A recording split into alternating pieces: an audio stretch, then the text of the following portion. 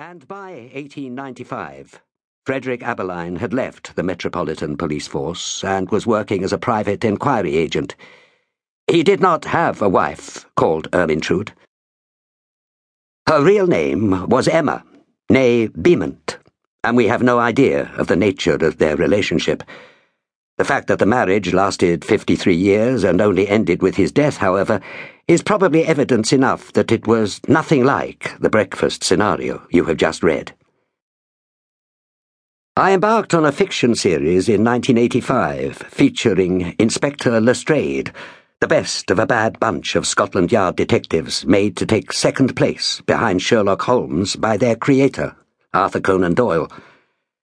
I was annoyed by the extraordinary arrogance of Holmes and the crawling sycophancy of the Yardmen, as Doyle wrote it and decided to turn the tables and have Lestrade as the dogged, crime-solving hero and Holmes as a neurotic, drug-addicted amateur. I also decided to mix actual historical characters with fictional, and so a whole range of real policemen appear in the 16 adventures of Lestrade that I wrote. Aberline was one of them. He was just a name to me then, featuring in the half a dozen books on the Ripper murders that I had then read. I knew he came from Dorset, so I dropped in a few references to that. I knew what he looked like from the profile drawing in the papers at the time of the Tower of London bombing in 1885, so I could refer to his huge side whiskers, known as Dundreary's or Piccadilly Weepers. Everything else had to be invented because I knew nothing else about the man. As in every other institution, Scotland Yard was riven by internal politics. In 1888, most obviously between the Commissioner, Sir Charles Warren, and his number 2 in charge of the CID, James Monroe. So I made Aberline an opponent of Lestrade, belittling him at every turn and actively obstructing his inquiries from time to time. Just to underline the fact that Aberline was a thoroughgoing rotter, I made him a womanizer, playing away from home with a mistress in Penge. The whole of the yard knew about this, and Ermintrude suspected it. So Frederick Aberline was a man who continually looked over his shoulder.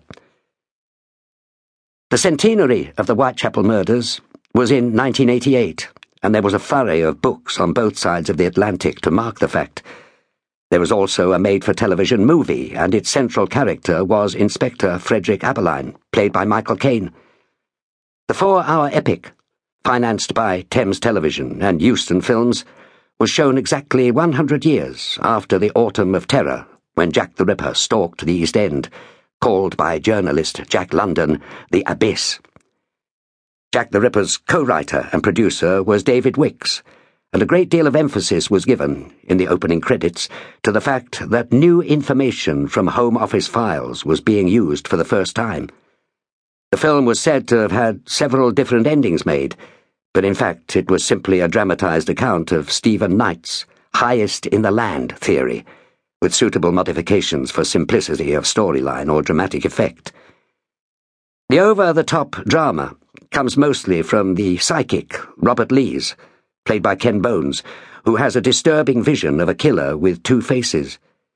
The real Lees did, according to his own evidence, offer his services to both the Metropolitan and City forces in their hunt for the Whitechapel murderer, but he got short shrift, presumably from a cynical desk sergeant, so a miffed Robert Lees retired from history.